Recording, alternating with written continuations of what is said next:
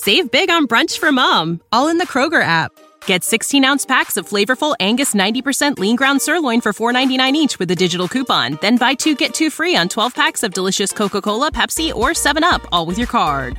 Shop these deals at your local Kroger today, or tap the screen now to download the Kroger app to save big today. Kroger, fresh for everyone. Prices and product availability subject to change. Restrictions apply. See site for details. Ladies and gentlemen, thrilled to have you here for another epic debate, or I should say discussion today, as I think this is going to be a really interesting one, folks. Want to let you know, if it's your first time here to Modern Day Debate, I'm your host, James, and our goal, our vision here is to basically give everybody from every walk of life an equal shot to make their case on a level playing field. So we're really excited to have two distinguished guests here today. It's going to be a lot of fun. Want to let you know a couple of housekeeping things for the channel. First, then we'll talk about the format and then introduce our guests. First is, if you have not heard, we are very excited. Modern Day Debate has invaded the podcast world. So if you can't find us on your favorite podcast app, just let us know. We'll work hard to get on there for you. Also, very excited, if you love debate, folks, and if this is your first time here, consider hitting that subscribe button, as we have many more debates to come we're very excited about. For example, the resurrection debate this Friday between Matt Dillahunty and Dr. Jonathan McClatchy. So that should be a lot of fun, folks. And with that, I want to start talking about the details for today's discussion. So what we're going to have is a pretty flexible 5 to 10 minute opening statement from each side. And we'll start with Dr. Ross, and then we'll kick it over to Tom Jump.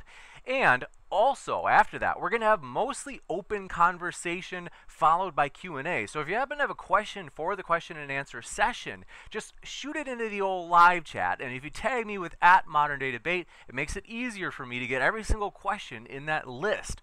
Also, Super Chat is an option, which you could either ask a question or make a comment, to which of course the guest would get a chance to respond to, and it'll push your question or comment to the top of the list for the Q&A. We also ask, as always, as you be your regular friendly selves, we appreciate that, as we really do appreciate these guests. This is a quality discussion. I'm really excited for this one, you guys. But they're doing it just because they love to do this. And so we really do want to show them our appreciation. And with that, we're going to get into the introductions.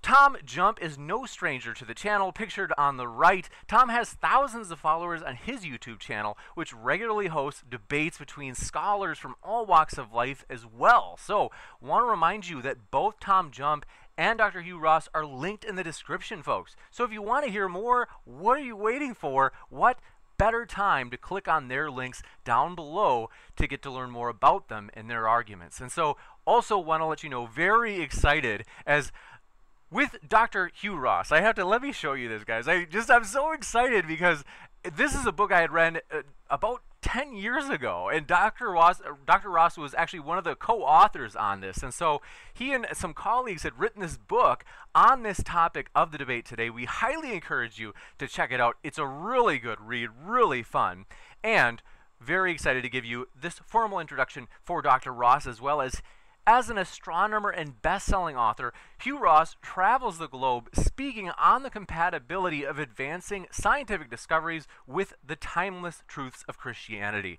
His organization, Reasons to Believe, is dedicated to demonstrating via a variety of resources and events that science and biblical faith are allies, not enemies. So this is going to be a really fun one, folks. We are going to kick it into this actual discussion or debate today, with Hugh Ross taking the lead on his opening statement. Thanks again, Dr. Ross, for being with us. The floor is all yours.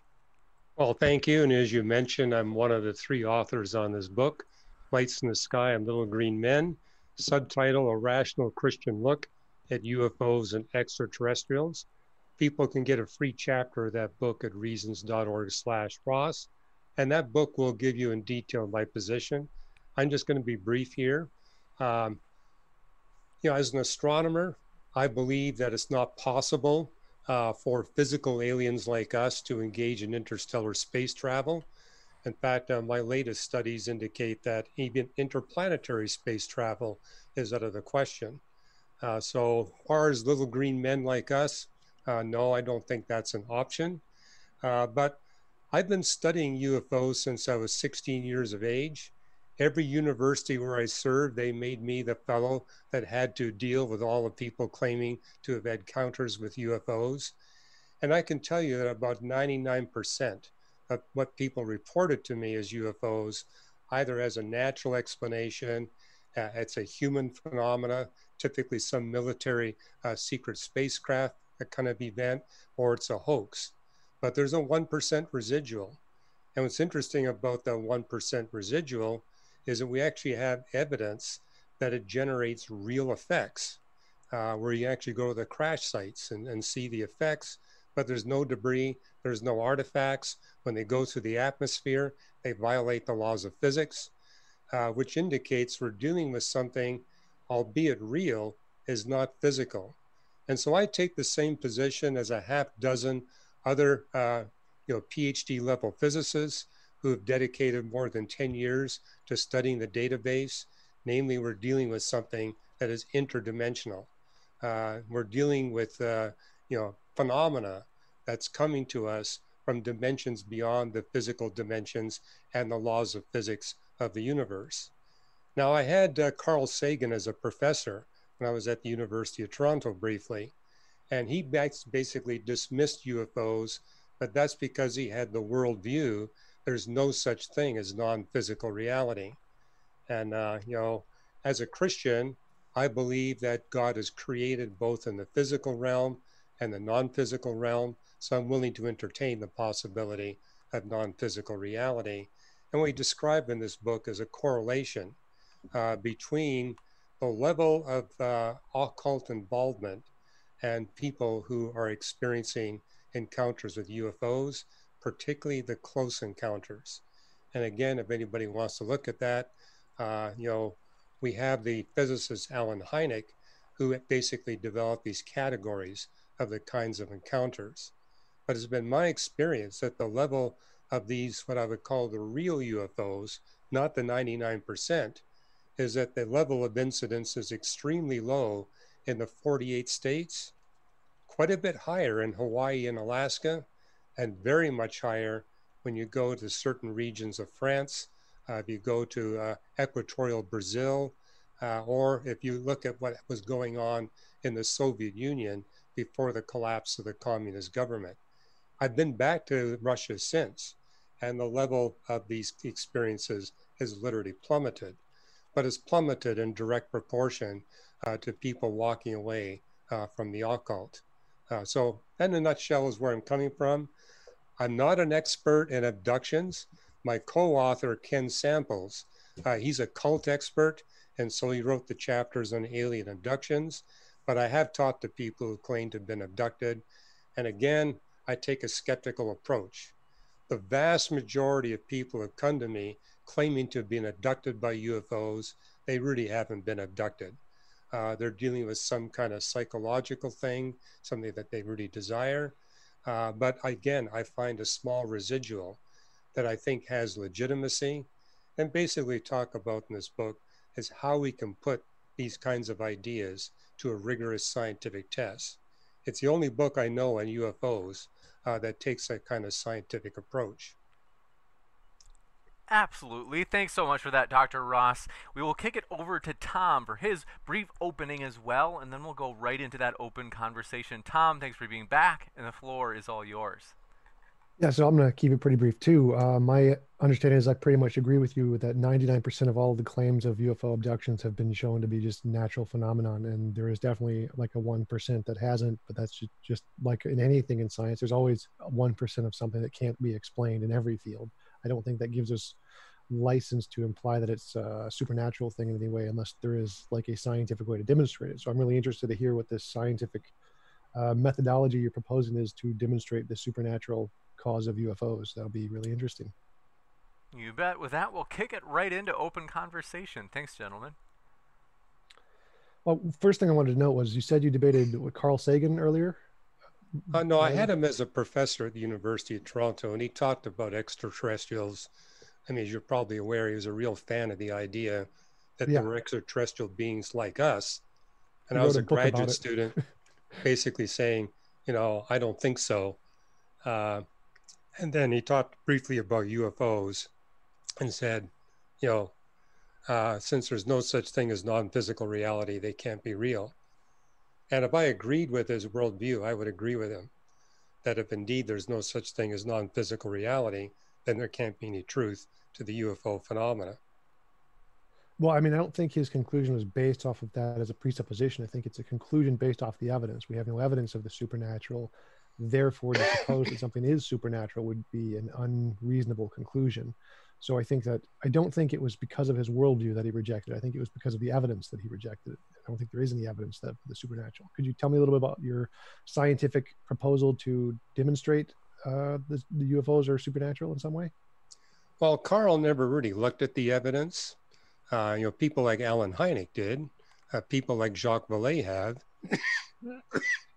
Excuse me, I have a little bit of asthma I'm dealing with. But what I document in Lights in the Sky and Little Green Men is every PhD level physicist has devoted a minimum of 10 years to studying the UFO phenomena, has come to the conclusion we're dealing with something that's real, but we're dealing with something that violates the laws of physics, which is why you got people like Jacques Vallée saying we're dealing with something interdimensional. I could broaden that to say maybe we're dealing with something transdimensional. But what all these physicists are agreeing on, we're dealing with a phenomena that doesn't fit within the physical constraints of our universe. And basically the other thing they all agree on, they all agree that what we see in this residual, the 1%, is a one-to-one correspondence with what we see in the occult and witchcraft. And I'm the only one of these authors that is a Christian. The rest of them are agnostics or atheists. And they say, well, whatever is behind the occult and witchcraft is also behind these residual UFO phenomena, mainly because they document that 0% of it is beneficial. It's 100% deleterious. People have actually gotten injured and died from these phenomena. And in terms of the physical evidence that they cite, it's basically those 2,000 plus incidences where you have multiple observers watching the UFO go through the atmosphere, where they can do triangulation, determine the velocity. And one reason why they say we're dealing with something outside of the physics of the universe, when you track the velocity, it's 18 to 25,000 miles per hour, and yet there's no sonic boom and there's no heat friction as this so-called object goes through the atmosphere. And then when you have witnesses where they see it crashing into the earth, you go to the impact site and there's many places where you can see a crater, as much as a foot-deep crater. If there's snow, the snow is melted. If there's vegetation, they can document radiation damage to the vegetation. And yet in 100% of those cases, there's no debris, there's no artifacts. If it was a spaceship crashing into the earth, there would be debris, there would be artifacts. But 100%, there's nothing there to show physical evidence of this event. But mainly what I've done with my co-authors, I got Mark Clark. He's a national security expert. And basically he wrote the chapters on, is our government covering up evidence? I mean, that's recently come in the news that our government indeed is covering it up. And as someone who has spent 2 decades in national security, he basically says we're overestimating the capacity of our U.S. security system. It's not that good. There's no way that they could cover up actual physical evidence. And then Ken Samples, he basically works with me to make the point that what's really interesting, if you look at Alan Hynek's classification system, the only individuals that have the close encounters where they're within 500 feet of the event, where they're actually claiming to get communications through automatic writing, or where they're injured by the event, that it only happens to people that are deeply involved in the occult. And where I close the book off is by saying those individuals that shut down their occult activity, the UFO phenomena goes away 100% of the time. If they divorce themselves, cut themselves off from their occult activities, no more UFO incidences. And the reverse is also true. If they open themselves up to the occult in a significant way, they will have these experiences. And I saw that personally when I was speaking to scientists in the Soviet Union in the 1980s and early 1990s.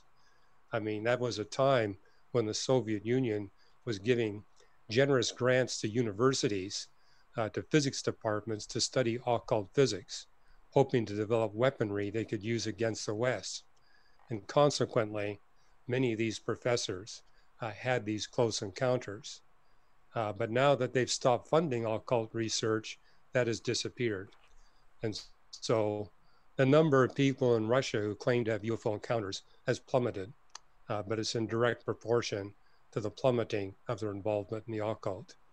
So that's kind of the bottom line. And so I kind of end the book by saying, this is happening to you. This is how you can get out. Because basically we spend a lot of the book pointing out this is not something you want to pursue. It has 100% of the time, you're going to have very unpleasant consequences. The best you're going to come away with is recurring, terrifying nightmares. Okay, I've got a few questions about that. The first would be the breaking the laws of physics. Like, I don't think anything you described technically breaks the laws of physics. For example, we can get shadows and beams of light that can go faster than 25,000 kilometers per second and have no airwaves because it's light, it doesn't have any mass. So we can just have certain kinds of visual effects where like light can bend due to hot air or cold air, and it can cause things to appear to see like they're moving at 25,000 kilometers per second. And yet they're just not, it's just the light doing it. So that doesn't seem like it would break the laws of physics unless you assume there was actually a physical thing there, which I don't think. No, I would agree with that. And other places like the debris you mentioned, also that would also not necessarily break the laws of physics, because essentially you could have a asteroid or something that would be falling through the atmosphere at a tremendous speed, and it would be breaking apart and dissolving because of the pressure, and it would essentially break apart to the point where it's just a tiny rock at the point where it hit the ground, but it would still create enough of an impact to leave some resulting effect with no debris. So that also I don't think would break any laws of physics. That's where I would disagree, because I mean, as an astronomer, if you've got some kind of asteroid or comet striking the Earth, you will find something. You're going to get isotope evidence. You're going to find tiny pieces of it. I mean, a good example of that is the Barringer crater in Arizona. You know, blew out a crater almost a mile across, yet the biggest piece we have is only a couple feet across, and most of them are just tiny pebbles. But the best evidence we have is you get an iridium isotope signature that tells you, or causing the vegetation to be damaged the way it is. It's something non-physical. Well, to me, it seems like it could perfectly well be physical if it was just a smaller asteroid. Like the Barringer crater was created by a big asteroid, so obviously it broke up into lots of pieces, and there's lots of residual stuff we could measure. But if it was a small asteroid, it would be very hard to measure any of that. If it broke even a small one, you're going to find something. I mean, if you've got some kind of damage effect on the Earth, you're going to find something.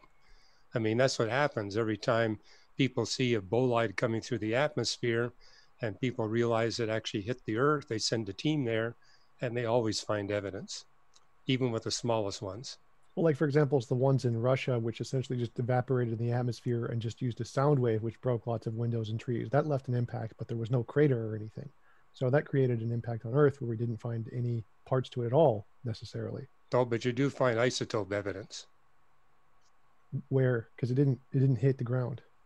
It didn't hit the ground, but I mean, you're going to have stuff that's falling down at the molecular level. And if you search that ground area, you will see the isotope signatures that tells you it was this kind of comet or this kind of asteroid. And that's what they did with these events in Russia. They were actually able to determine what kind of object had that shock effect in the atmosphere because of the isotopes they were able to analyze. And if you got isotopes, that tells you it's something physical. Well, I don't think it'd be true that necessarily anything physical would produce those isotopes. I don't think that would necessarily be the case. Well, I mean, if you've got something coming through the atmosphere, it impacts the atmosphere. You're going to get, again, heat friction. You're going to get a sonic boom. And yeah, you might get the shock wave that knocks on all these trees, but you're going to get a follow from it.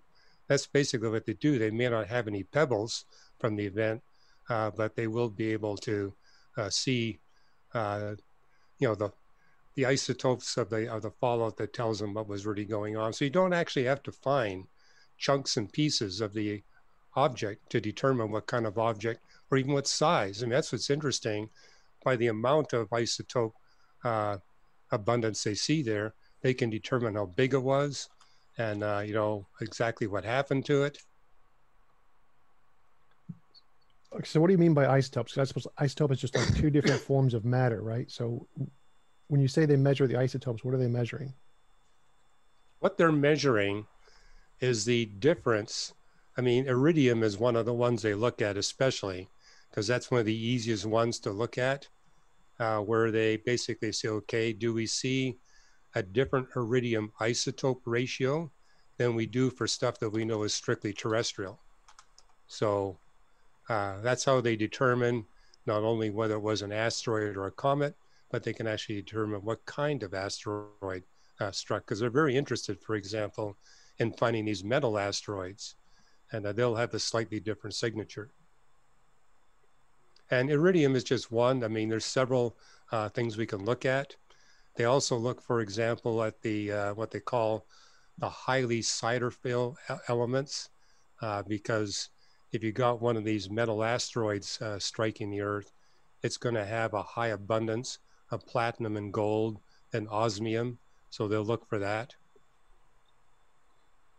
But isn't it true that some asteroids would not leave a significant difference in isotopes? It's not necessarily the case that any of them would all necessarily do this? The only exception would be if you, for example, had a meteorite strike the Earth somewhere else, eject Earth material, and then Earth material fell back to the Earth. In that case, you would get the isotope signature of Earth material. But I don't even know if that's ever been done, because obviously the vast majority are not going to fit into that category. What is interesting is they can actually determine whether a meteorite came from the moon or from the Mars or from the asteroid belt or came from the Kuiper belt. Again, the isotopes tell them the origin of the object or the debris that they found or the molecular evidence that they have there. So it doesn't necessarily break the laws of physics. It's just not within the known ones yet, but that doesn't seem like it violates the laws of physics in any way. Well, it violates the known laws of physics. In other words, we're dealing with something that violates the law of gravity, the law of electromagnetism. So thermodynamics is being violated. Well, I mean, if it, like the example you gave of something hitting the Earth and it being ejected from Earth, I mean, that doesn't violate any of those and it doesn't leave an isotope mark. So it's definitely possible that something can do this without violating the laws of physics. So it seems like the cases you're listing are things we just haven't been able to explain yet, which happens all the time in science.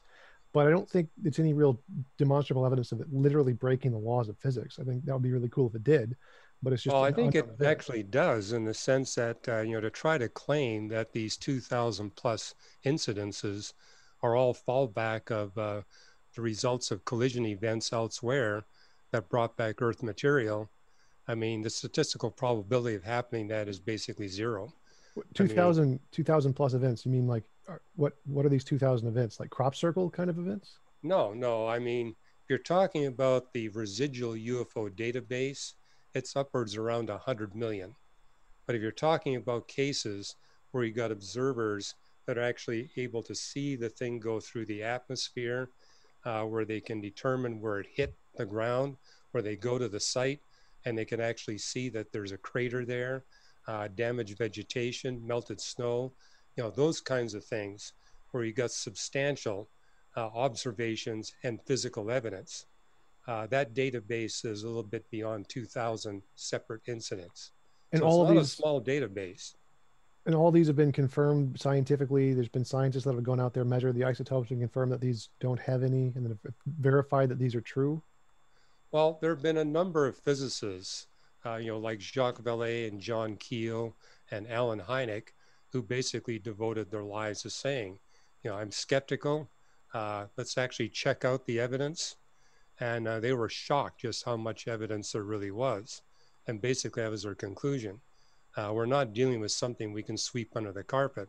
There's just way too much evidence.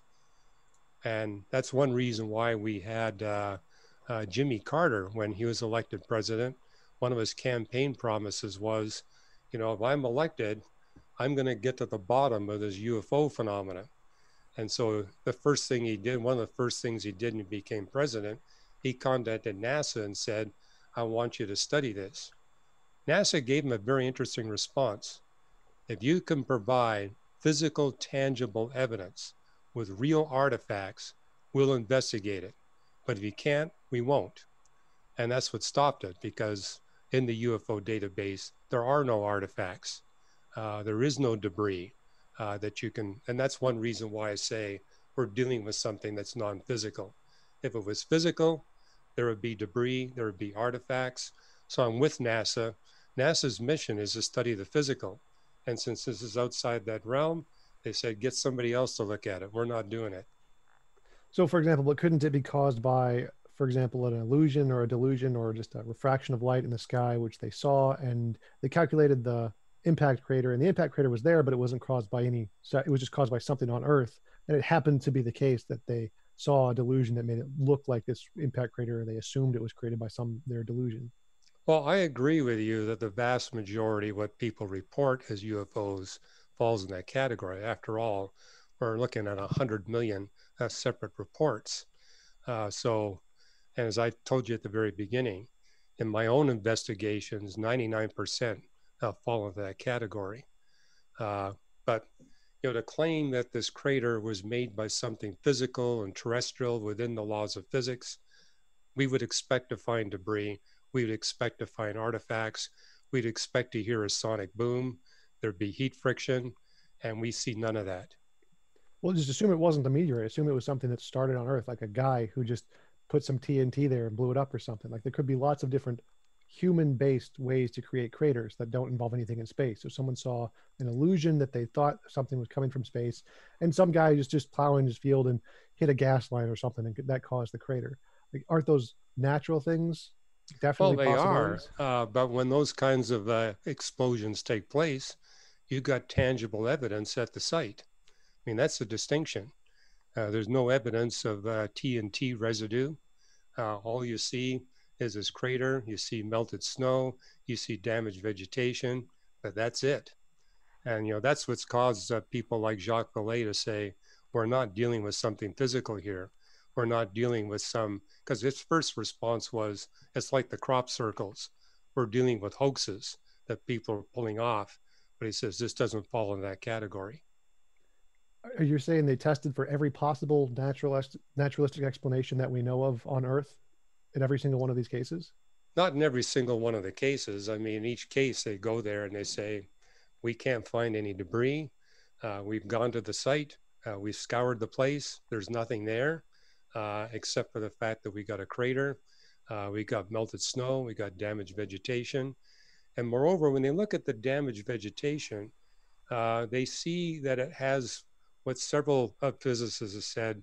We see the signature of radiation damage, but we don't see any isotopes that tell us whether it's done by cosmic rays. It looks like radiation damage, but it looks like radiation damage that's unlike any radiation effect we've ever observed. And again, that's one reason I conclude we're dealing with something outside of the laws of physics, because the fact that we can't identify the kind of radiation that brought about this damage of the vegetation, I think is quite interesting. So you say it's outside of the laws of physics, but obviously it's inside of some of the laws of physics, having a physical interaction with things like radiation. So it's being very selective with the laws of physics it's going outside of. So wouldn't it be reasonable to conclude that maybe it is actually just an unknown natural thing in the law of physics that we just don't know about yet, since it does seem to be in many of the laws of physics, just not a few of them? Well, I come from a Christian worldview perspective, and in that perspective, we have God creating two different species of intelligent beings that are physical like us, and constrained by the laws of physics, where we can't leave the physics of this universe. But the Bible also says that God created angels and says that they live in a completely different dimensional realm than we do. But unlike us, they have the power to come into our realm and leave our realm. We can't enter their realm, but they can enter ours. And so that's one reason why we brought the book out, because coming from a Christian worldview perspective, I think we can go a little bit further than the other books written by physicists where they just say, you know, we see a correspondence with the occult, we see a correspondence, a one-to-one correspondence with witchcraft, but that's outside of our area, and so they stop there. Or you got people like Jacques Vallée saying, you know, this is not our physics, it's some other kind of physics. It's physics that points to the fact that there must be an interdimensional realm. And so that's been, you know, he's devoted 6 decades to this, basically saying we got an overwhelming case that we are dealing with something that's affecting us from other dimensions. There's many scientists who have interesting theories on their own that are not taken seriously by the consensus because there isn't enough supporting evidence, even though the individual scientists may think that it's very well supported. So I definitely don't want to discredit any of his work and just say he's a crackpot or anything. I think he may be perfectly reasonable to believe what he has found as evidence, but it hasn't done much to convince the rest of the scientists. Because as far as I can tell, we have an unknown phenomenon that we can't explain. And you proposed a hypothesis that it's demons of some kind, non-physical things. And I'm proposing an alternative hypothesis, just an undiscovered physical force of some kind. Why would we prefer what would indicate the supernatural explanation? To basically deal with these kinds of questions. And so it's been publishing articles for, 3 decades now, but basically making the point that scientists who actually do engage with us, we really do see a consensus. As you're probably aware, most scientists say, hey, I'm only going to deal with physics. If it's outside of that, I'm not interested. But the Journal of Scientific Exploration basically was founded, okay, we're scientists, let's actually look at these kinds of possibilities and just see what we come up with. And what's interesting there is you see that Jacques Vallée is in the mainstream. He's not outside the mainstream. And if you look at people like Allen Hynek and Jacques Vallée, they have very high credibility. I mean, that's one thing our US government noted. We can't say this is just crackpot stuff, because look at all these physicists that have such high integrity and credibility, and all of them are saying that this is something outside of our physical realm. But again, the military is basically saying, if it's outside our physical realm, we're not going to worry about it. Yeah, I mean, I would agree it's outside of the known physics for sure. But when you mention that the people who work in the field see positive results, well, that's true of every pseudoscience too. Like people who devote their lives to homeopathy usually tend to believe homeopathy, or people who devote their lives to Christianity or Judaism or Islam or the archaeology and Hinduism, they always seem to find positive results for their personal belief system, regardless of whether or not it's true. If you invest your life into a worldview or an ideology, you tend to find positive results for that ideology. And which is why we require that peer-reviewed consensus process to filter out those kinds of personal biases. So I can totally understand why people who devote so much effort and time would find positive results, just as a part of human psychology. But the fact that they can't produce like an artifact or something that would actually be an indication of the alien hypothesis, then it just seems to be, here's an unknown event we can't explain, and I'm going to come up with an explanation for it. And anybody can do that. Anybody can just say, I'm going to come up with a different explanation for it than yours. And now we have two equally, it seems like they're on equal footing, alternate explanations. And we want to see, well, which one of these isn't imaginary? Which one is real? And right. The scientific community says, if you want to do that, you got to make like testable predictions, give me some kind of actual real evidence to support this, not just the fact that you come up with an explanation, because anybody can come up with an explanation. And so what reason do we have to support this explanation that you've come up with as opposed to just anything else we can come up with? Well, that's why this journal was founded, basically saying, okay, it's something outside of understood physics. We shouldn't just let it drop there. We need to pursue this and actually figure, okay, what kind of cause that we don't yet understand can explain this phenomena? And that's where you see this back and forth peer review going on in this journal. I mean, I'll be honest with you, they're proposing dozens of different explanations for this phenomena. But what I like about the journal, they're actually pursuing this scientific approach. Okay, these are different speculations that people are raising based on the database, which one actually is comprehensive in explaining the phenomena we're observing. And this is where people like Alan Hynek and Jacques Vallée are saying, well, of all these different explanations that people have popped up, I mean, they come up with things as strange as maybe we're seeing something at the quantum level and an arena where there's different laws of physics. There's lots of papers in that journal basically saying, we think this is attributed to as yet undiscovered laws of physics. And some have even proposed maybe we're overlooking an anti-law of thermodynamics, what they've called the fourth law of thermodynamics, where there's some strange phenomena going on where thermodynamics goes in the opposite direction. Wait, are there already 4 laws? 0, 1, 2, 3, 4? Well, I'll call it a fifth law then. There's 3 laws of thermodynamics that you'll see in textbooks. Wasn't there, I'm pretty sure there's a 0th law of thermodynamics too. I saw that in a textbook. But yeah, a 0, first, second, and third. So if you want to squeeze a 4th out of that. But when they talk about the 4th law in the scientific literature, they're really referring to something where entropy goes backwards. So instead of things decaying, they improve. Yeah. So I definitely understand the perspective that people are arguing for their preferred hypothesis. That's totally fine. I mean, I can find climate scientists who deny climate change, and they're arguing for their preferred hypothesis, saying the evidence indicates that.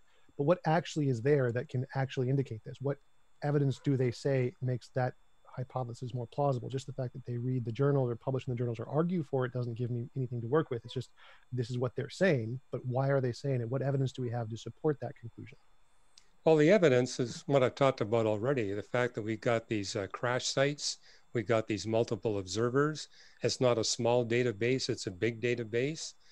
And where these physicists, I think, have really developed a consensus, it's really interesting that these kind of close encounters are only experienced by people that are deeply involved in the occult.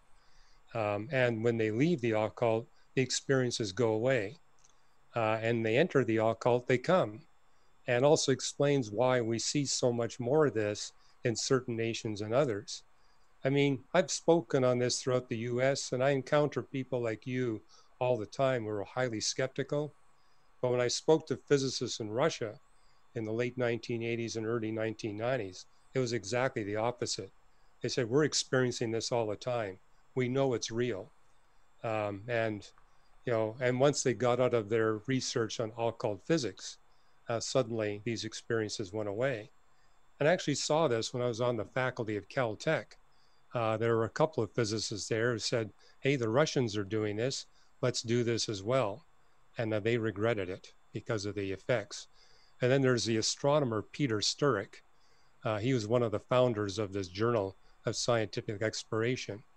He surveyed astronomers all over the world because, what they found in the database is that UFOs are most frequently experienced at 3 a.m. in the morning on lonely country roads. And Peter made the observation, well, that's where we astronomers hang out.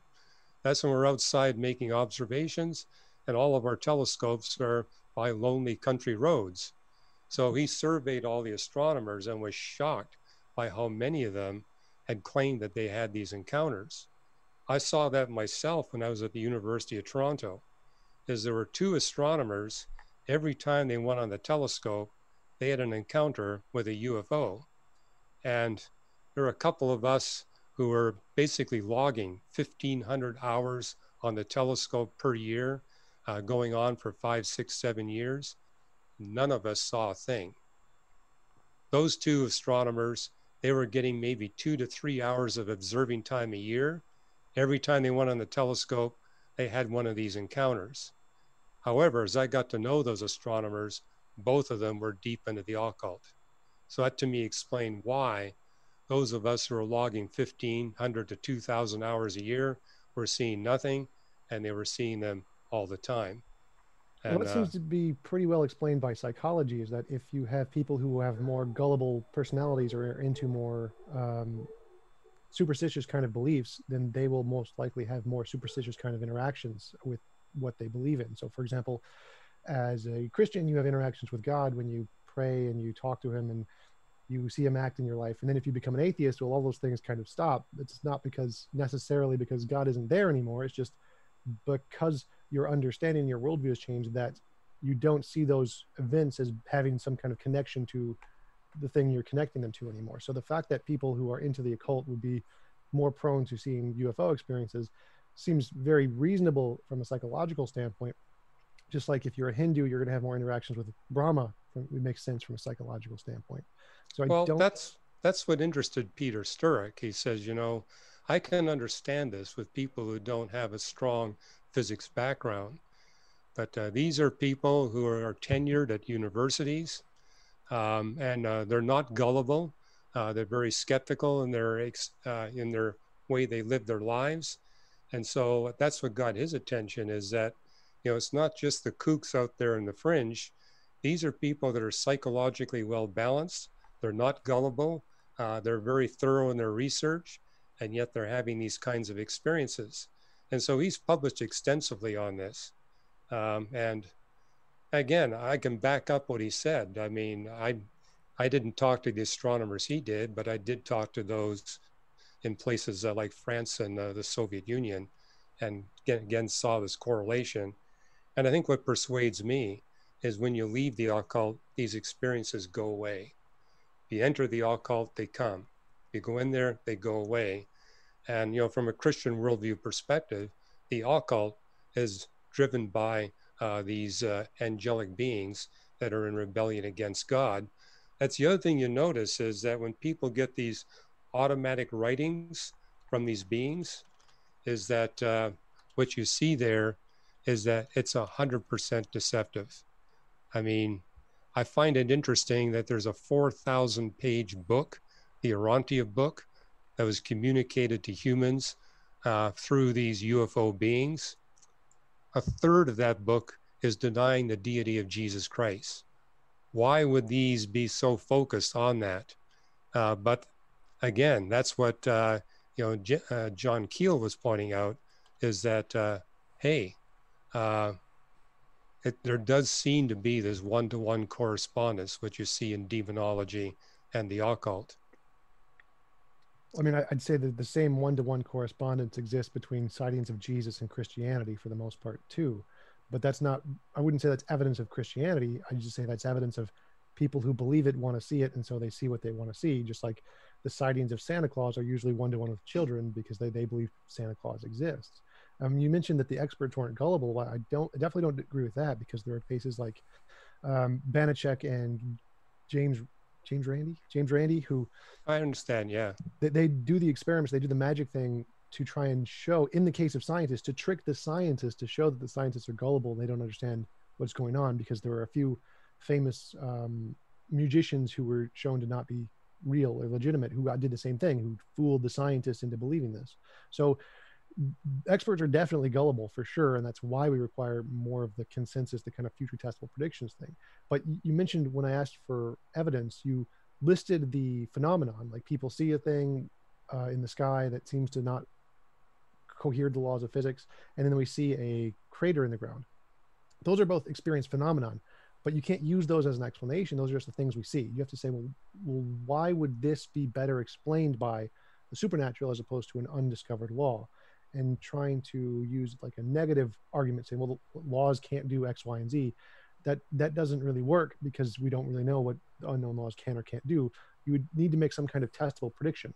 And the occult thing you mentioned, of just saying that people leaving the occult will stop seeing UFOs. Well, I can make the same prediction about any religion. If people leave the religion, they'll stop seeing visions of their deity. That doesn't mean it's necessarily evidence of any of those particular religious beliefs. In the same way, it wouldn't be evidence that the occult and demonology are connected in the same way. It's just human psychology. If you believe a certain thing, then you're going to attribute interactions with the world to that thing. So do you have any other kinds of like testable predictions you could make that could indicate your explanation as opposed to just any of the unknown natural things? Well, I think what impressed the physicists who devoted a decade plus to studying this phenomena is that there's a one-to-one correspondence. You don't see exceptions. They were anticipating, okay, if this is just people having delusional phenomena, then we're going to see a dispersion. but there is no dispersion. They're all reporting the same thing. And and then the idea that it's some undiscovered law of physics, now that is testable in the sense that, for example, people who have speculated there's a fourth law of thermodynamics where entropy goes the opposite way. Well, if that were really true, it actually rules out the possibility of physical life anywhere in the universe. So the fact that we're here actually proves there is no fourth law of thermodynamics. And there's other ways. I mean, that's what people have done in this journal of scientific exploration, is basically saying, if we're going to speculate new laws of physics that haven't been discovered, what properties are you predicting? And can we test those properties? And so that's one thing that's come out of that journal, is pursuing a thing where you got anti-gravity or anti-electromagnetism or anti-thermodynamics. That doesn't work, because if that were going on anywhere in the universe, it would rule out the possibility of physical life everywhere in the universe. Because, I mean, they've actually speculated maybe we're living in an exotic site in the universe, but the homogeneity and the uniformity of the universe is a requirement for life to exist anywhere in the universe. So these are the kinds of papers that are published in this journal. So I think they're really taking this seriously, saying, okay, if we're going to speculate something other than the occult and demonology, then we have to come up with scientific evidence for it. And that's where they're basically saying, that's where we're running into brick walls. And that's where they fall back and saying, no, it really does look like there's this one-to-one correspondence.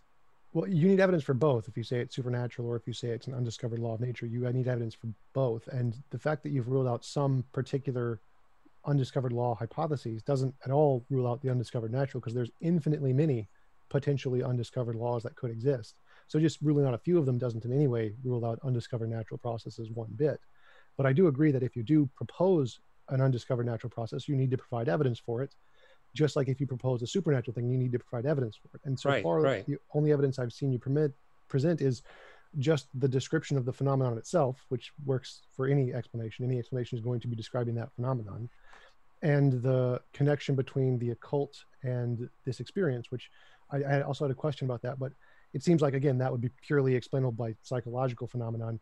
You're never going to see people in a country who's never heard of some religion have experiences of that religion, because it's going to be specifically one-to-one to their belief system. So the fact that it's one-to-one is usually evidence it's not the case, not evidence it is the case. And most of the UFO sightings I've heard of don't have any connection to the occult at all. Like, many pilots see UFO sightings all the time. It's a common phenomenon. But most of those I would probably put into the explainable by natural phenomenon category. Yeah, I would too. So when you're talking about the one-to-one correlation, is this just a specific subset of those events that you're talking about have a one-to-one correlation? Yes, this is where Alan Hynek came up with his encounters of the close kind, first, second, third, fourth, etc. And basically said, hey, when you get into these really close encounters, this is where you see that correlation. But if it's a pilot in an airplane where he's seeing something that looks like it's 4 or 5 miles away, then you don't have the data to really determine what's going on. And most of those things have been explained as natural phenomena. I mean, one thing I've noticed is that the human eye takes time to adapt to different levels of illumination. So I've learned to ask the question, okay, when you saw this UFO, how many minutes transpired between the time you left your lit home and went outside to see the phenomena? If it's less than 20 minutes, I know that that's something that can happen in the human eye, where you see flashes of light. It takes 20 minutes to fully dark adapt. So, I mean, that's why, I mean, most of the people who've written on this say they can rule out 95%. As an astronomer, I've been able to rule out 99% because I've learned to ask these kinds of questions where I can quickly discern, okay, this is this kind of phenomena that's causing it. But I think that thing that impresses me is when you travel around the world and talk to people, it's those parts of the world where you got a significant fraction of the population deep into the occult, believing in demonology and practicing demonology, where this phenomena explodes to such a degree that everybody believes in it. The skeptics are in places like here in the US, where the phenomena is just so low that people say it's not real, it doesn't happen. And that's why, Peter Sturrock actually began to interview these astronomers and discovered it's the astronomers who've never had any contact with the occult that basically say, this is just fiction, it doesn't happen. But those who really have been in it, they say, oh no, we're utterly convinced it's real. And when I say one-to-one, the fact that you're getting the same story, I mean, this is what Jacques Vallée was pointing out. We don't see outliers. We don't see anomalies. We see this consistent account of what they're experiencing. Now, to be true to Jacques Vallée and Allen Hynek, they were agreeing that there's a variety of phenomena that can explain it, but that the range of phenomena must be occurring within something that is interdimensional. And so they said, if we're going to speculate interdimensionality, that opens up quite a range of possibilities. And so I'm not trying to put words in their mouth saying they've nailed down one particular phenomena. Most physicists have, but people like Jacques Vallée said, I do see this one-to-one correspondence with demonology, but my position is it's interdimensional. And if it's interdimensional, that opens up quite a wide range of possibilities. But he's also saying we need to pursue that with rigorous scientific research. How is that different from witchcraft? Like, for example, witchcraft was really prevalent in the Dark Ages and the Inquisition, when there were people burning witches and they said, oh, this person was a neighbor, they put a curse on me and they cursed my field and experienced this. And so witchcraft was very common back then. Everyone was experiencing witchcraft. But as soon as we discovered, witchcraft doesn't exist, it all kind of went away. There's no more witchcraft. That doesn't seem like it's a one-to-one correlation of belief in witchcraft occurs.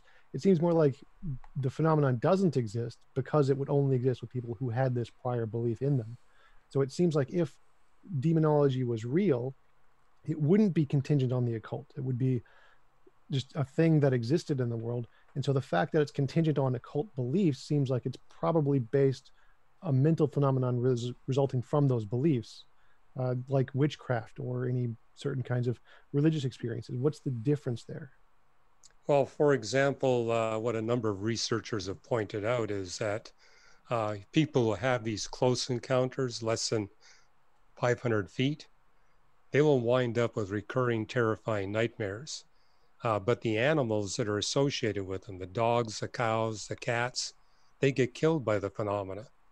And so, I mean, the dog wasn't involved in the occult, and yet the fact that the human was having this experience led to the immediate death of the animals that are associated with them. But the animals in the same area that were not that person's animals, they're untouched. So there's this selection effect. And again, we're dealing with thousands of examples where that has happened. People have been killed by these encounters. So it's not just people having delusions and dreams and visions. There's actual physical harm that's been coming upon people as a result of these encounters. And the closer the encounter, the more likely they are to suffer serious harm. And, as my colleague Kenneth Samples has pointed out, there are cases where people have actually been killed. I'm guessing these weren't the people giving the stories. Well, the people who got killed weren't giving the stories, but right. So their you're relatives that saw the death did.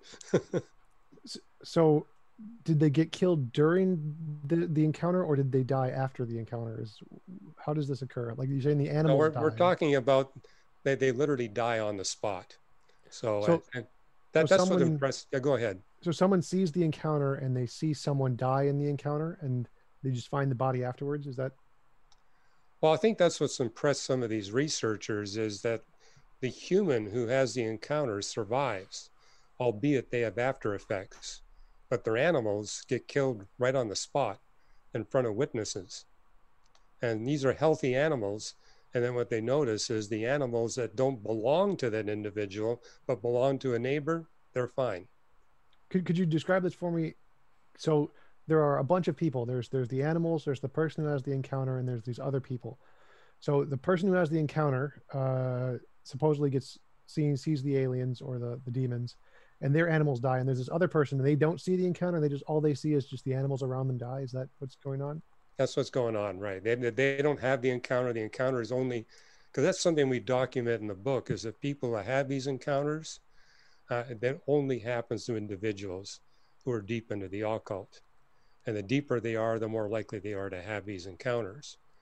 And so, you know, I've made trips to Alaska where I met all kinds of people who are having these encounters. But Alaska is a place where you got a whole lot more occult involvement than you do, say, in Idaho or Kansas. Sure, sure. So that would be an interesting phenomenon for sure. I've never heard of any cases where that has occurred. That would be really cool to see. I still don't know if that would count as evidence. It's still just a phenomenon we can't explain yet. So are there any future testable predictions you can make related to how to indicate this is supernatural as opposed to just an undiscovered physical thing? Well, I think you're onto something, Tom, in the sense this is something we can't explain with known physics. And this is why we have this journal saying, okay, let's look at non-known physics. And the journal is filled with articles where they say, let's restrict ourselves to physics that could fit within the space-time dimensions of the universe and see if we can make that work. Then you got others saying, well, let's go beyond that and consider possible phenomena where we look at other dimensions of space and time, or dimensions that are not even related to space and time. And so these are the kinds of discussions and dialogues that are going on. And I would hope you would agree with me at a minimum, this is at least worthwhile doing, given that we're looking at 100 million people claiming to have these kinds of experiences. And given that this has been going on they can document this back to 3,000 years. So it's not just our own time. It seems to be in every culture. It seems to be ubiquitous to humanity. And it seems to be as you know, a rather large database. So at a minimum, I would agree with Alan Hynek. This is worth investigating. Whatever it is, it's worth investigating because it's impacting a significant fraction of the human population. And if we can I help totally them, agree. let's help them. Yeah. I think everything's worth investigating. I think discovering the truth about the universe is the most important thing we can do. So for sure, it's definitely worth investigating. And I'm aware of the UFO sightings from 1500 BC or whatever. So I do know that those occur. But again, it seems that do you have any testable predictions that we can make related to the supernatural that can show that it exists, as opposed to just, because when I say undiscovered law of nature, I mean the discussions they have about what that could be, there's infinitely many that what they could be, both in physics and out of physics. Like we don't know the physics behind dark matter or dark energy or certain kinds of other physical phenomena or entanglement, quantum mechanics, emergent space-time, consciousness. There's all kinds of things we have no explanation for, but that doesn't mean it's outside of physics. It's just outside of the known physics, which is very, very tiny. We don't know nearly everything. Like I think, quote Thomas Edison, we only know a million. I think you're free to speculate that, but does it explain the database? And I think what is impressive is that the physicists who've really devoted their lives to studying this, 100% of them say this falls outside of what's conceivable within the space-time dimensions of the universe. And so that's where we see a consensus. We're dealing with something that is trans or interdimensional. Now that again opens up a wide range of possibilities. But I mean, if it really was something within known physics or physics that could be knowable, I would expect to see some departures from that consensus, but we're not seeing that. What do you mean? Because when you talk about what is conceivable, that's an argument from incredulity. The fact that we can't conceive of something doesn't tell us anything about what the universe is like. For example, we couldn't conceive of space-time bending before Einstein, and it was inconceivable. That was one of the main arguments made by philosophers against Einstein. Time isn't a physical concept. How could it possibly bend? Therefore, we reject general relativity. Yeah, no, the boundaries in this discussion have been, okay, let's look at possibilities that take place within the space-time dimensions of the universe, and let's look at possibilities where we invoke other dimensions. And so that's kind of where the dialogue has gone, saying, okay, the fact that we agree that the universe is constrained by certain space-time dimensions puts restraints on the physics, given that we got physical life in the universe. So just the fact that we beings exist in the universe, the fact that we agree that there's these space-time dimensions, that puts constraints on our speculation about unknown physics that falls within that category.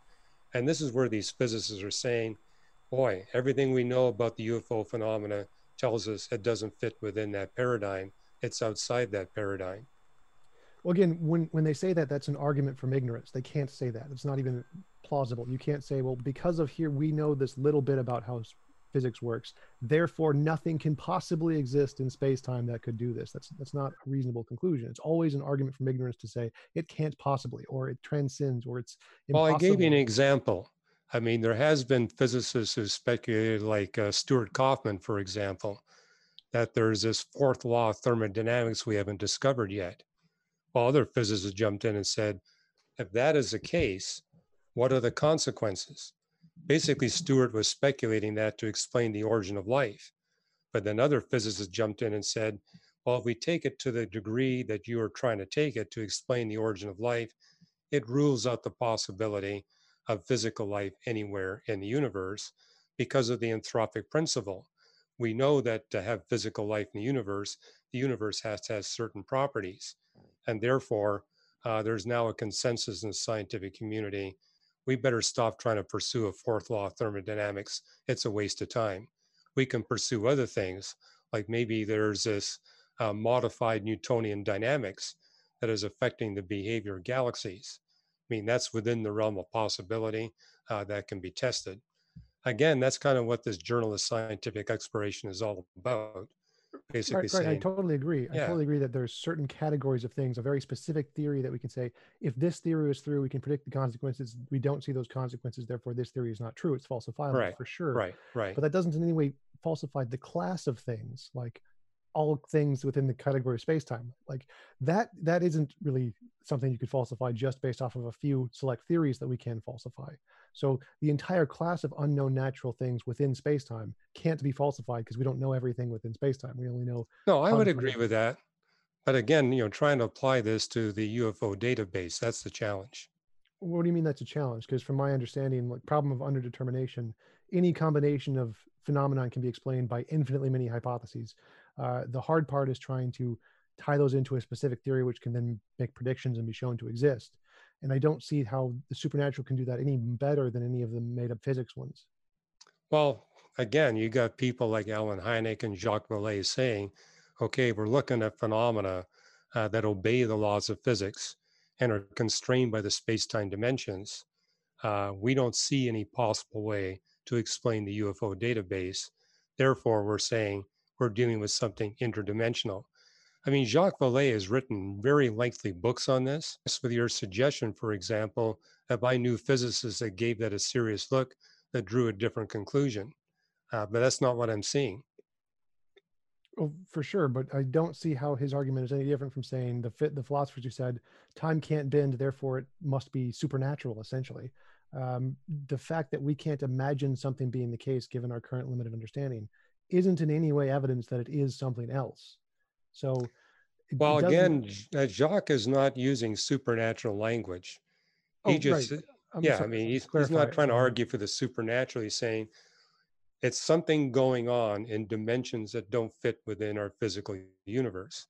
That's what he's saying. And, if you read cosmology, you got astrophysicists making the same kinds of speculations when they deal with the multiverse. So that's what he's saying, is it's something outside of all that. And so this is where you're seeing the consensus. Right. That's where I agree. I agree that there are things outside of the known physics, which are probably just more physics. And I'm asking, is there any reason to believe that something more is supernatural as opposed to unknown natural? Because just saying there is something more than the known physics doesn't indicate supernatural something more as opposed to just an unknown natural something more. That all depends on your definition of natural and supernatural. And that's what Jacques has basically made the point, is it's something outside of the space-time dimensions of the universe and the laws of physics. And what he means by the laws of physics are the laws of physics that for which there is no doubt that they exist. Things like gravity, thermodynamics, electromagnetism, the strong and weak nuclear force. And also he's making the point, if you're going to speculate a fifth force of physics, it's got to be able to be powerful enough to explain this phenomena without being discovered by other scientific means. Well, it could also it could be an emergent interaction between those other forces, which you just don't know about yet. So it doesn't have to be outside of those, the current laws of physics entirely. It could just be a new emergent phenomenon of those phenomena that we just don't know about yet. Yeah, again, at the 30th place of the decimal. But this is where Jacques is making the point. We're dealing with something that's a lot closer to us than the 30th place of the decimal. So this is basically, we're saying this is where we put it outside of, well, maybe there's something going on that adjusts the theory of general relativity 40 places of the decimal out. And that's why we can't see it, because we don't have the measuring capacity to see it. But Jacques' point is, we're looking at the UFO database. We're not looking at the 10th, 20th, or 30th place of the decimal. And therefore, this is why he says it's got to be something operating in dimensions outside of the dimensions of the universe. Yeah, it's an interesting hypothesis. I just don't think it follows from any of the evidence. Like, I'm pretty sure that there's infinitely many ways to explain that take nothing more than just there was some kind of an explosion and the wind blew away all of the evidence that was there. Well, Jacques actually deals with that and just says, that's not going to fly. And again, I would encourage you actually look at these journals, look at the fact that we have these physicists, all who've put more than 10 years of study into this thing. I'm the only one of these physicists that's a Christian. The others are all agnostics and atheists, and yet they're not disagreeing with me. And so I don't think you can attribute it just to the fact that, I've got a worldview that's different than theirs. And they're actually dealing with the evidence. And you say, prediction, that's one thing we tried to do in this book, saying, here's what we found is, for example, Americans tend to be really naive about the occult. And so we helped them out in saying, these are things that if you do from a Christian worldview perspective, you're inviting these interdimensional beings to impact your life. Take away the invitations, they can't touch you. Give them the invitations, they're going to come. And so that's where I would say this is a testable hypothesis. If you don't believe it, put it to the test and see what happens. Although I would caution you to avoid those things that are going to have deleterious impacts on your life. But I don't think that's a novel prediction. That's the same prediction made in psychology for the past 500 years. If you play with Ouija boards, it'll seem like there's something giving you a word, and it'll actually spell out a word. And really, we know it's just the psychology of the people playing with the Ouija board. There's no special dimensional spirit there. Same with stones. If you play with magic stones, you'll see these effects. Like if it's a stone that'll help you be more energetic, you'll be more energetic just because of the placebo effect. I mean, all of those things are predictions that have already been made in psychological fields many times over and have already been confirmed and made testable predictions and have all kinds of results that we already know show that those predictions have been true. So it doesn't seem to be a novel prediction that you're making. It's just like the sun will rise tomorrow. Like, we already know that. So why do you think that counts as a novel prediction that would actually indicate this being true when it's the same prediction that's been made in psychology for the past 500 years? Well, the very fact that it works. If you leave the occult, you stop having these experiences. And we're not talking trivial experiences. I mean, yeah, I do agree that people playing with magic stones, you really don't see anything happening. People aren't being killed. They're not being injured. Their animals aren't being killed on the spot. They're not having these terrifying recurring nightmares. They're not getting communications where they begin to go in a trance and begin to do automatic writing that adds up to thousands of pages. That kind of stuff is not going on.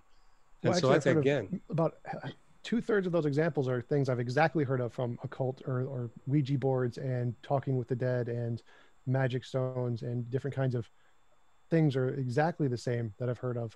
I don't know about the dying animals. I've never heard that happen before, but most of the other examples that you listed are things I hear exactly from those kinds of people. Well, again, what these researchers are saying, there is a one-to-one correspondence between the UFO phenomena, the residual UFO phenomena, and the occult and demonology. And so when you raise examples from the occult and demonology, that's consistent. I think where you have a challenge with the UFO database, number one, it's huge. We're not talking a few dozen isolated cases. We're talking tens of millions of reported incidences. And, we literally have thousands of places where you got a crash site that you can go and investigate. And again, you got people you can interview where we have documented cases where there's been actual injuries, animals dying, people dying. And so, and that's kind of what people like Jacques Vallée are saying is we just can't sweep this under the rug. real things are happening and they're hurting people. I think that's his motivation. He says, look, I'm not a believer in God, but people are being hurt and I want to help them. We have to go to the Q&A pretty soon here. If you guys are ready for it, if there are any last points that you were just extremely excited to get in, we can do that. Otherwise, we've got about 15, maybe 20 minutes tops to do these questions that we have. Oh yeah, I mean, I just mentioned that I totally agree. I think there are definitely real phenomenon that cause people to die all over the world and suffer, and we know lots of those, and they're not all attributed to the occult. There's lots of the other things I mentioned also lead to death and pain and suffering all over the world. Voodoo does. That's why they think that you can curse someone and kill them, because it does lead to deaths and suffering and pain for all kinds of things. And definitely I think it's worth investigating. I think everything is worth investigating for sure. But all the things that you listed seem to be the same kinds of things, other than like the animals dropping dead on the spot. I haven't heard of anything that makes that kind of claim. All the claims you've listed seem to be the same as any of the other claims that are made by voodoo or Ouija boards or astrology or any of the other kinds of science, the ideologies that try to make these kinds of claims. I don't see anything different about the claim that you're making than the claim that they're making. It's just the generic kind of stuff that psychology has already predicted for like the past 500 years.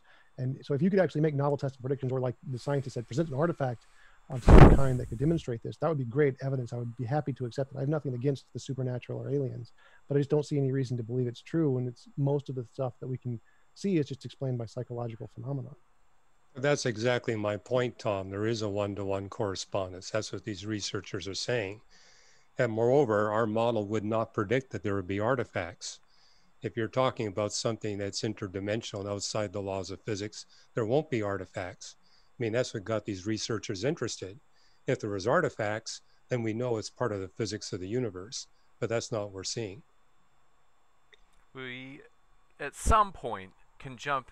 You guys ready for the Q&A? We do have a lot, so we just had another one fire in. Really excited to get to these. This has been a really interesting conversation, folks, so we hope you have enjoyed it as much as I have, because I've really enjoyed it, and we will jump into it with Sentinel Apologetics, who says, Dr. Hugh Ross is my hero, and then in parentheses, Allahi as Salam?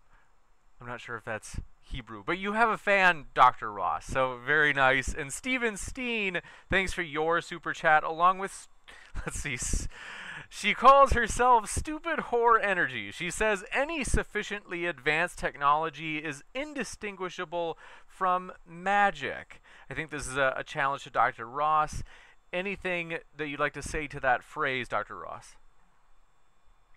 Well, we're going to talk about, beings that are more intelligent than us, but again, constrained by the physics that we are constrained by. They still have to obey the laws of physics.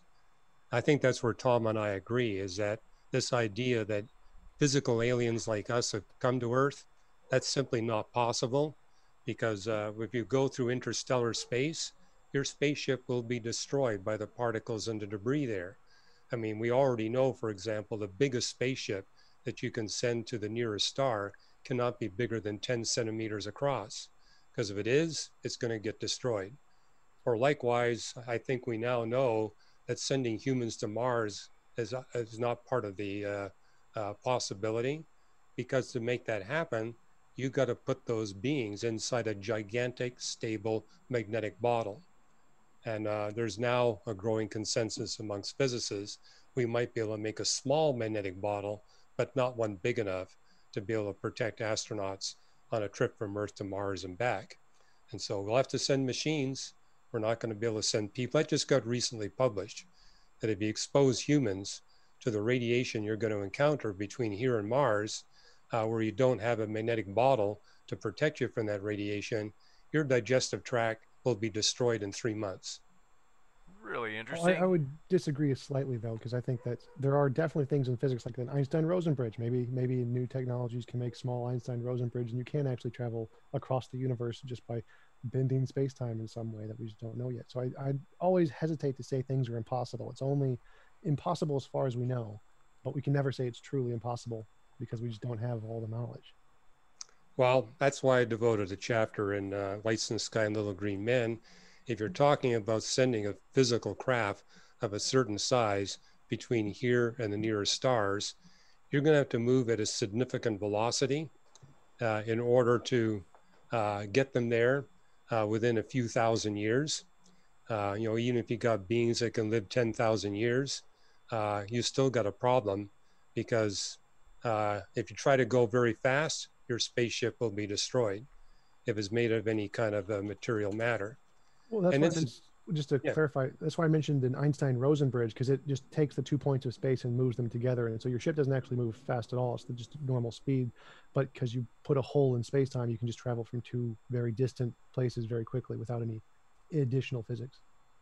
Well, I have physicist friends, for example, who say that, if you can bend the space-time through making adjustments in your ship, you can actually go close to the speed of light. The problem is you got to convert the mass of Jupiter into pure energy every second to make that happen. And so now you got a problem. How are you going to be able to come up with an energy source equivalent to converting 100% of Jupiter into energy every second?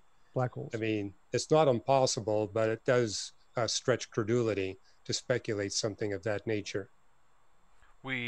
Maybe we'll go to the next question, as we do have others that are related in a way. This one's not. This is more on Converse Contender. Thanks for your super chat. They said, I would pay money to see Dr. Ross and Dr. Heiser on this topic. Well, who knows? Maybe someday. Appreciate that. iPhone Musings, thanks for your support in that super chat. And thanks for yours, Michael Dresden. A challenge for you, Tom, an old nemesis of yours from the super chat. Says, theist gives evidence violating laws of physics, suggesting supernatural. Tom replies with, quote, that's just the laws of physics we know of.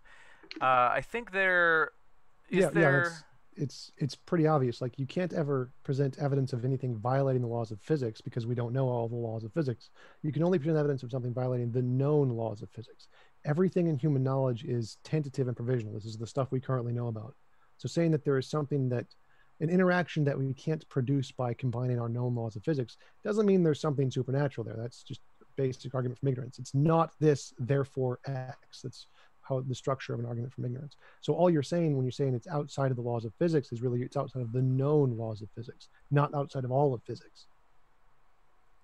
Gotcha. And thanks for your question. This one comes in from Matt Powell's Pet Pterodactyl. Thanks for your support. And Leo Filius, who asked, Dr. Ross, can you explain how a non-physical thing causes physical effects? And how do we determine that it was indeed a non-physical cause for that said effect? What is the mechanism? Okay, the reason why I'm saying is that it's a non-physical effect, something outside of the dimensions of the universe, is because it's producing physical impacts that are significant. We're not talking something that's trivial. The fact that you see a large crater where the ground is depressed by a foot or more, where all the snow is melted, the vegetation is damaged, and it's damaged in a way that can't be explained by known radiation phenomena. This tells me that something significant is happening, the fact that there's no sonic boom or heat friction. And so, and again, I'm not alone in saying this. Everybody who had a PhD level in physics who studied this has drawn the same conclusion. We're dealing with something that has significant power that's operating outside of the laws of physics and the space-time dimensions. Gotcha. And thanks for your question. This one comes in from, let's see, Sentinel Apologetics. Appreciate it. Said, Hugh, please elaborate on the key fact of fine-tuning that since there is no possibility for extraterrestrial life, then residual UFO phenomena must be supernatural. Yeah, in the sense that if we're talking about physical beings like us on another planetary system, building a spacecraft and traveling here, I mean, people have speculated that such aliens, for example, helped the Egyptians build the pyramids, then you have to explain within known physics how they got here. And if you're going to appeal to unknown physics, you have to explain why we've not been able to observe their effects in the universe. I mean, this is what's constraining speculation amongst astronomers and physicists about these unknown physics. Yes, I agree with Tom. There could be laws of physics and constants of physics we've not yet discovered, but they have to be at a sufficiently low level to avoid discovery at this point, which is why I made the comment, yeah, we're willing to make measurements to 30 places of the decimal. Maybe we'll find some subtle addition to what we know about physics, but it will be subtle. It's not going to be dramatic enough to explain how physical beings like us could travel across interstellar space. Moreover, what I can tell you as an astronomer, everywhere we look in the universe, outside of our planetary system, we see physical conditions that are hostile for the existence of any life form beyond a microbe. I mean, we've been looking. I mean, when you watch those Star Wars movies, they all begin with a galaxy far, far away.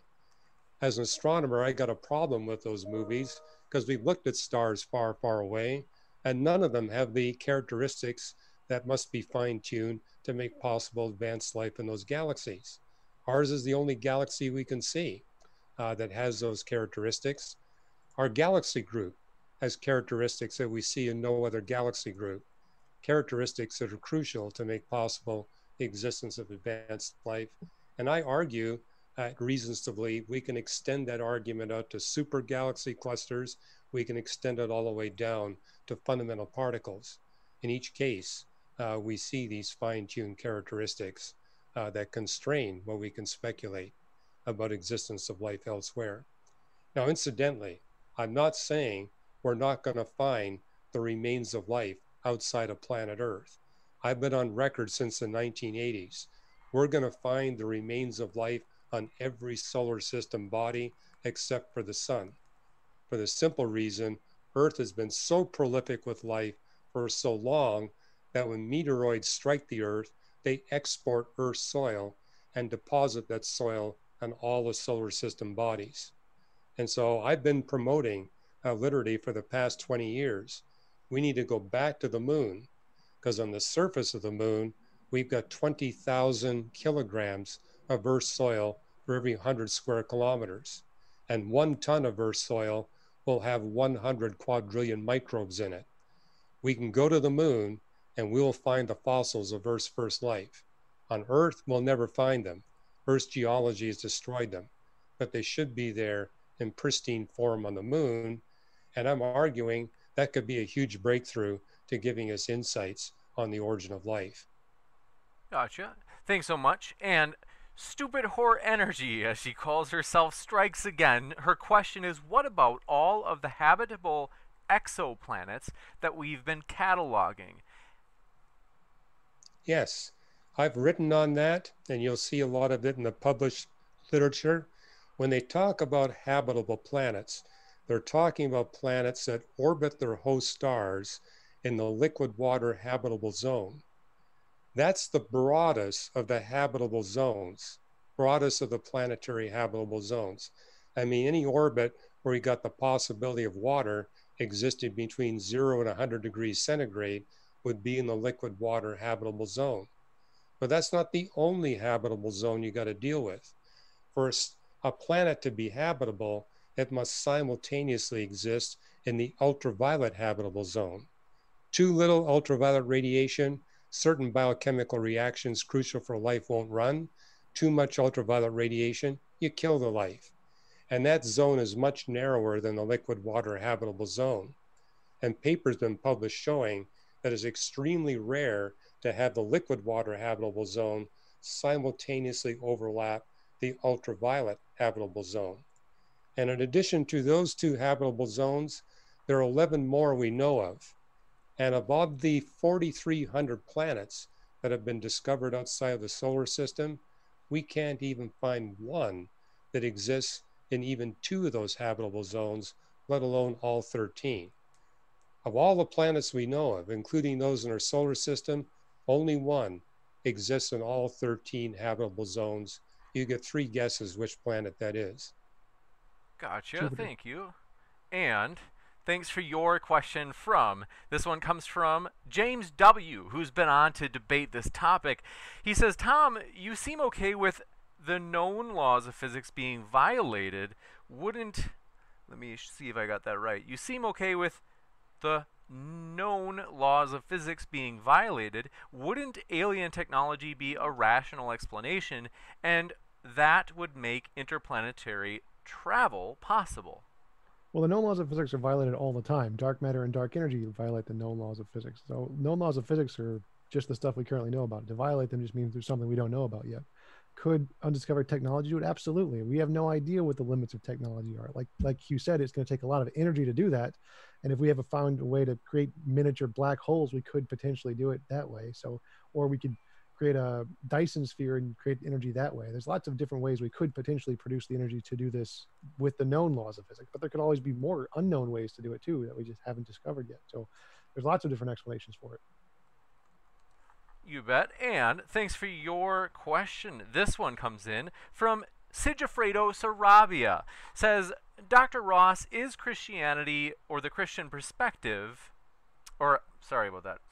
in the Christian perspective, is it not arguable humans were created to be the only intelligent life, or to have the, I think they mean, or life's purpose? I don't know what they mean by that. If not, how do you deviate from the Bible to say that it's not true, there's another, quote, perfection, unquote, in aliens? I think that... Yeah, I get the question. And this has been debated by Christian Bible scholars literally for several thousand years. And it goes back into the days before Christ. And what you really see in this debate is that from a biblical perspective, you can go either way. One Christian perspective is that God enjoys creating to such a high degree, he's not going to stop on one planet. He's going to have created life on other planets. However, given the evidence that what we see here on planet Earth requires supernatural intervention, likewise we'd expect it there as well. So there are Christians, for example, that are anticipating we're going to find life, including advanced life, on many other extrasolar planets. But then there's another group of Christian theologians that are saying, when you read the Bible, it seems like God does not waste miraculous interventions without something that fits within his purposes. And given that the purpose for God creating the universe is to permanently eradicate evil and suffering, while he enhances our human free will capability to express and experience love, he only needs one planet and he only needs one species of physical intelligent beings. And so they would argue that we're alone. But as you look at the Christian debate, it's about split 50-50. And so as a Christian, you got the freedom to believe one or the other. Although I've personally argued that if you look at Hebrews chapter 9 and 10, it seems to imply that this is the only place in the universe where God has created intelligent physical beings that are in need of being redeemed from their propensity to commit sin and evil. That doesn't rule out dolphins on another planet, but it does seem to rule out the possibility there are beings like us that are in need of being redeemed from their evil. But could there be beings who have never committed evil? That's certainly within the realm of possibility. So this is an open debate. And many years ago, I wrote an article on this subject with two other astronomers.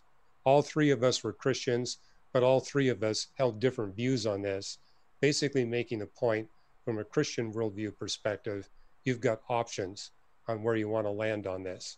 As an astronomer, I can tell you, when we make the observations, all we're seeing are conditions outside of our solar system that are hostile for the existence of advanced life. We're not seeing the possibility, based on observations we've made so far, that there could be these sites in which there's advanced life like us. You bet. And Spart344, thanks for your question, said in regards to the correlation of UFO experiences and the occult, how is that different from people seeing their religious iconography or figures during a near-death experience? Well, I don't know whether you want to take that one, Tom. That's kind of a whole other subject, near-death experiences. But I kind of put it in the same category as the UFOs, is that most people who claim a near-death experience, it's really not a near-death experience.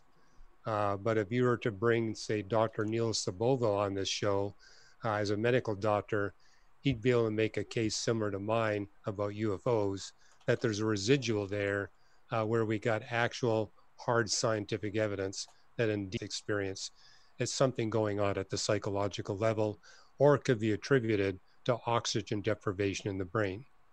I think he's asking, like, the kids who have near-death experiences see Santa Claus, Hindus who have near-death experiences see Brahma, Christians who have near-death experiences see Jesus, Muslims who have near-death experiences see Muhammad. So the point is that the people who have near-death experiences all experience with a one-to-one correlation their preferred belief system. So how is the occult experiences not the same? The fact there's a one-to-one correlation between personal experiences with aliens in like close proximity being correlated to the occult seems to be the same kind of phenomenon, where it's because they already have this pre-existing belief in their mind, their experience is then interpreted by their mind to be caused by aliens, just like near-death experience is interpreted by the mind to be caused by your preferred deity. Well, again, I could talk about, we interviewed this Dr. Saboto, and he said, as a medical doctor and a surgeon, he was very skeptical. But what he did is he would put written messages on the girders above the operating table. And so when people recovered from surgery and claimed they had a near-death experience and said, well, did you see anything written on the girder? And they said, yes.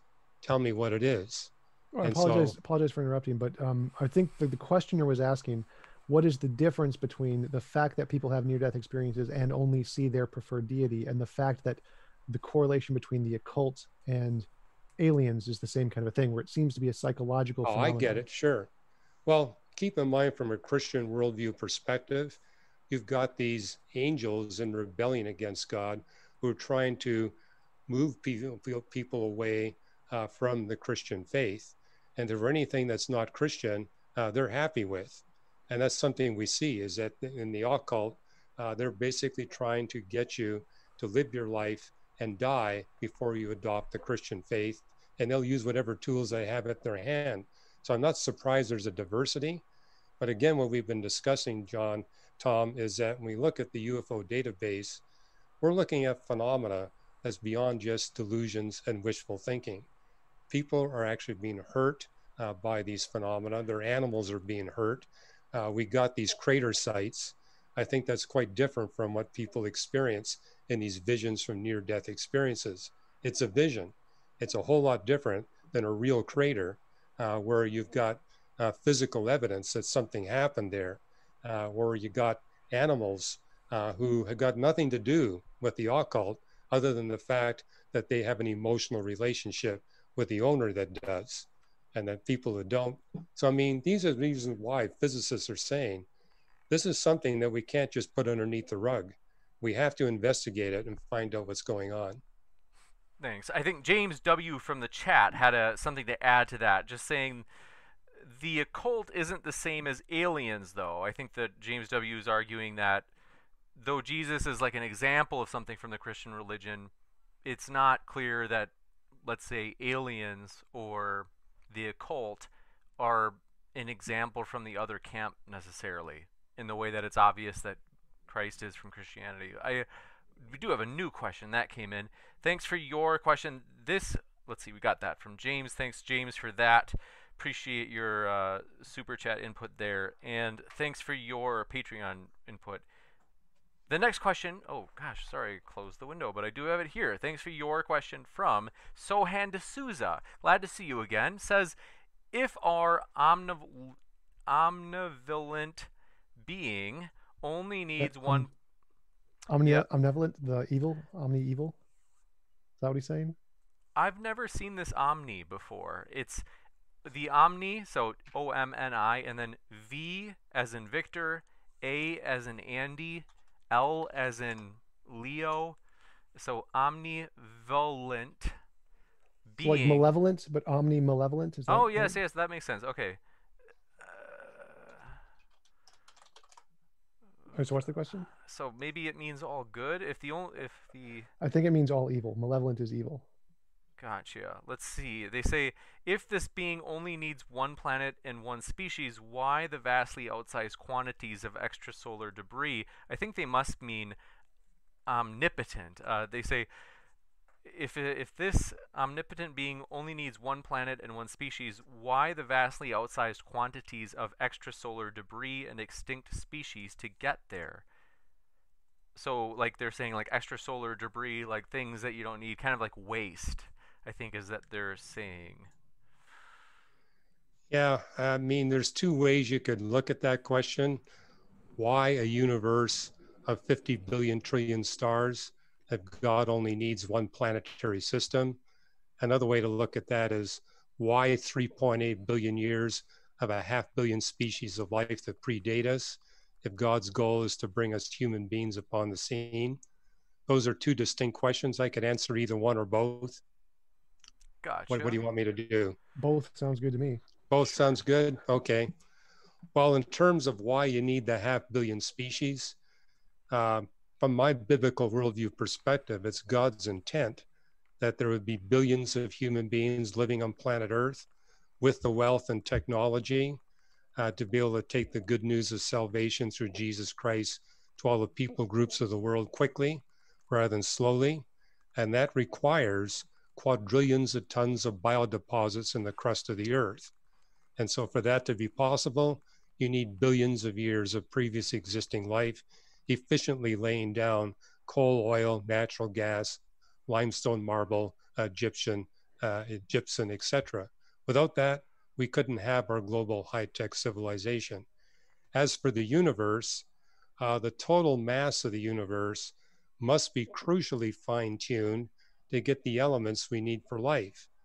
Make the universe even the tiniest bit less massive, then when you have the universe expanding from the cosmic creation event, you get only a small percentage of the primordial hydrogen converted into helium through nuclear fusion in the first 3.5 minutes of the existence of the universe, which means future stars will not be able to make any element heavier than helium. There'll be no carbon, no oxygen, no nitrogen. On the other hand, make the universe the tiniest bit more massive, then the future stars quickly convert all of that primordial hydrogen to helium into nothing but elements heavier than iron. In both cases, you get no carbon, no oxygen, no nitrogen. I can make a similar argument that the mass of the universe must be fine-tuned to get the galaxies, stars, and planets you need to make physical life possible. If the universe is not massive enough, then galaxies will never form. And if you make it too massive, then the only objects that form are black holes and neutron stars. And so if you want stars and planets like we see here, the universe's mass. So for two different reasons, the universe total mass must be exquisitely fine-tuned. Likewise, the age of the universe must be exquisitely fine-tuned. I've written a book saying there are 140 other features of the universe that must be exquisitely fine-tuned, assuming that God had other purposes for the laws of physics that he chose. And again, in my book, Why the Universe is the Way It Is, I detail all those different purposes for why the universe must be the way that it is. Thank you. And Sohan D'Souza, thanks for your response via Super Chat, said, but God can just create oil deposits. I think that's in response to what you had said, Dr. Ross.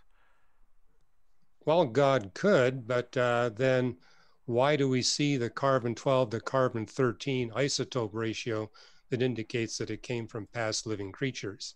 We see the same thing with the limestone and the marble. Incidentally, that's an argument I get from young earth creationists. They say God could have just snapped his fingers and done it, but he wouldn't erase the evidence of what he's done. That's something we see in the Bible, that God does not deceive, he does not lie, he's not going to erase the physical evidence of what he has done.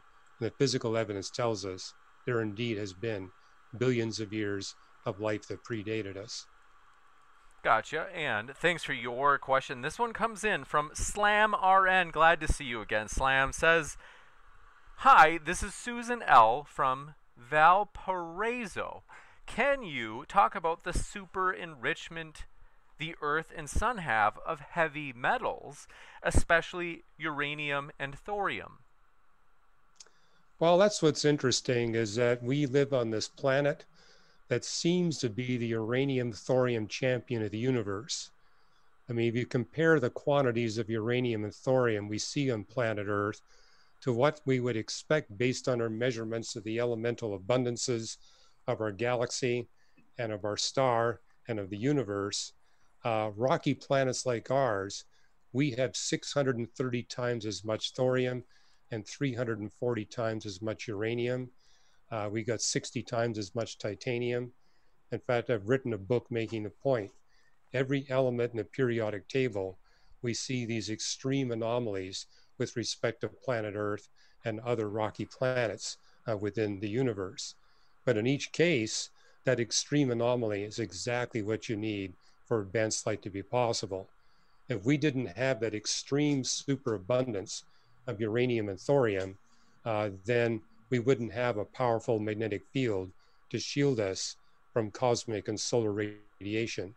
We wouldn't have long-lasting plate tectonic activity to transform our planet from a water world into a world where you got both surface oceans and surface continents. I could go on, but I think that's enough. Gotcha, and thanks for your question. This comes in from Pants L. Jones. Thanks for your question. Said, Hugh Ross. They said, Jason Lyle said decay rates had been sped up by millions of times in a lab, and you had disagreed. Which is true? Okay, I had a debate with Jason Lyle a few weeks ago. He's a young Earth creationist, and we were basically debating the point, have the laws of physics changed by factors of millions and trillions of times at the fall of Adam or Noah's flood, or both? And I was making the point, number one, the Bible repeatedly tells us the laws of physics do not change and will not change until evil has been conquered and eradicated. And number two, we astronomers can actually measure the laws of physics and constants of physics in distant stars and galaxies. And we're looking at distant stars and galaxies, we're looking back in time because it took light time to reach our telescopes. And what we see is, at least out to 12 billion light years, the laws of physics are identical to what they are here on Earth. And if the laws of physics are not changing, then all young Earth creationist models that have been proposed so far fail. Every one of them requires dramatically altered laws of physics at the fall of Adam or the flood, or both, to sustain their interpretation of the Bible. But most of our debate was over whether or not the Bible actually teaches that the creation days are long periods of time, like I believe, or just 24-hour periods, like Jason believes. And I was basically making a point. If you go through all the creation texts in the Bible, read them literally and consistently, it rules out the possibility that these creation days are only 6 consecutive 24-hour periods. Gotcha, and thanks for your question. This is a, let's see, you've got a fan out there, Tom Jump. They said, support for my homie Tom all day, every day. Let's start a podcast, Mr. Rogan. Is that your new nickname, Tom, Mr. Rogan? I don't think so. I'll take it, though. That's quite flattering. And thank you for your question. This one comes in from Sigifredo Sarabia. Appreciate it. This, I'm a little bit confused. I've never heard, but this is outside of my specialty, the idea of speed of space. Sigifredo Sarabia said, Dr. Ross, hypothetically, is it possible to travel faster than the speed of space if aliens are not in the observable universe? How do we make contacts past that? Yeah, I'm not sure what he's getting at, but we're talking about beings that are not constrained by the physics of the universe I think or I know the what he's saying. universe's space-time dimensions. Pardon me, Tom? I think I know what he's saying. When he says the speed of space, the expansion rate of the universe, space can Yeah. travel faster than speed of light. I think that's what he means. Yeah, okay. No, that's true. That the expansion of the space surface of the universe is not limited by the velocity of light because it's not anything physical that's traveling faster than the velocity of light. It's just the space-time dimensionality, and that carries objects with it. So, for example, we go into the future, there will be galaxies moving away from us at greater than the velocity of light. Now, it doesn't violate Einstein's principle that a physical object cannot be accelerated beyond the velocity of light. So if you're moving from one spot in that space surface to another spot, you are limited by the velocity of light. But the space surface itself can expand faster than the velocity of light. It's physical objects that cannot be accelerated past the velocity of light. And yeah, right now the universe is old enough that it's expanding at the farthest distances that we can see along the space surface of the universe at barely under the velocity of light, which means a time will come in the future, not too distant future, astronomically speaking, when we'll no longer be able to see the light from the cosmic creation event. We can see it now. We couldn't see it in the past. We won't see it in the future, but we can see it right now. And I think his question was can the supernatural entities travel faster than that rate? Yeah, I would agree they can because they're not subject to Einstein's theories of relativity. If they're not part of the physics of the universe, there's no reason why they would be constrained by the laws of physics. So yeah, they could go technically faster than the velocity of light because they're not physical entities.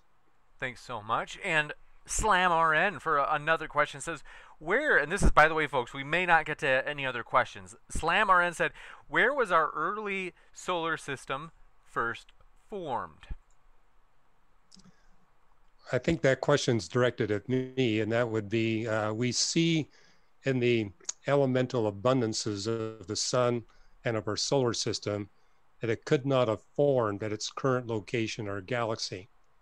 There are many papers published indicating we had to form inside a rather large and dense open cluster of stars, probably almost halfway closer to the center of the galaxy than we are right now, and got ejected from that cluster and sent out to the location where we are now, meaning that we were born in that part of the galaxy that was maximal in its abundance of heavy elements and wound up in a location that is one of the minima in terms of heavy element abundance. But there's one reason why advanced life is possible here on planet Earth is because of that extraordinary journey that our solar system took when it was very young. Gotcha. Want to say thank you so much. That is the remainder of our questions. Want to say we really appreciate you folks for your questions and for hanging out with us today. And especially want to say thank you so much to Dr. Hugh Ross and Tom Jump. It's been a pleasure to have you guys on. Thank you. Thanks. Absolutely. And thanks, mods, for keeping an eye on the chat as well. We are excited, as mentioned, we'll be back. We'll actually be back tonight. Tom Jump is coming back for a tag team debate. So that should be an interesting one. I don't know how Converse Contender got you and Godless Girl to team up, so that should be an exciting one. But want to remind you folks, both Tom Jump and Dr. Hugh Ross are linked in our description. So, having listened to today's epic discussion, this is a really fun one, folks. Want to let you know you can hear plenty more and read plenty more from our guests at their links that are conveniently in the description waiting for you. So, thanks so much, folks, and we will see you next time. We hope you have a great rest of your day or night.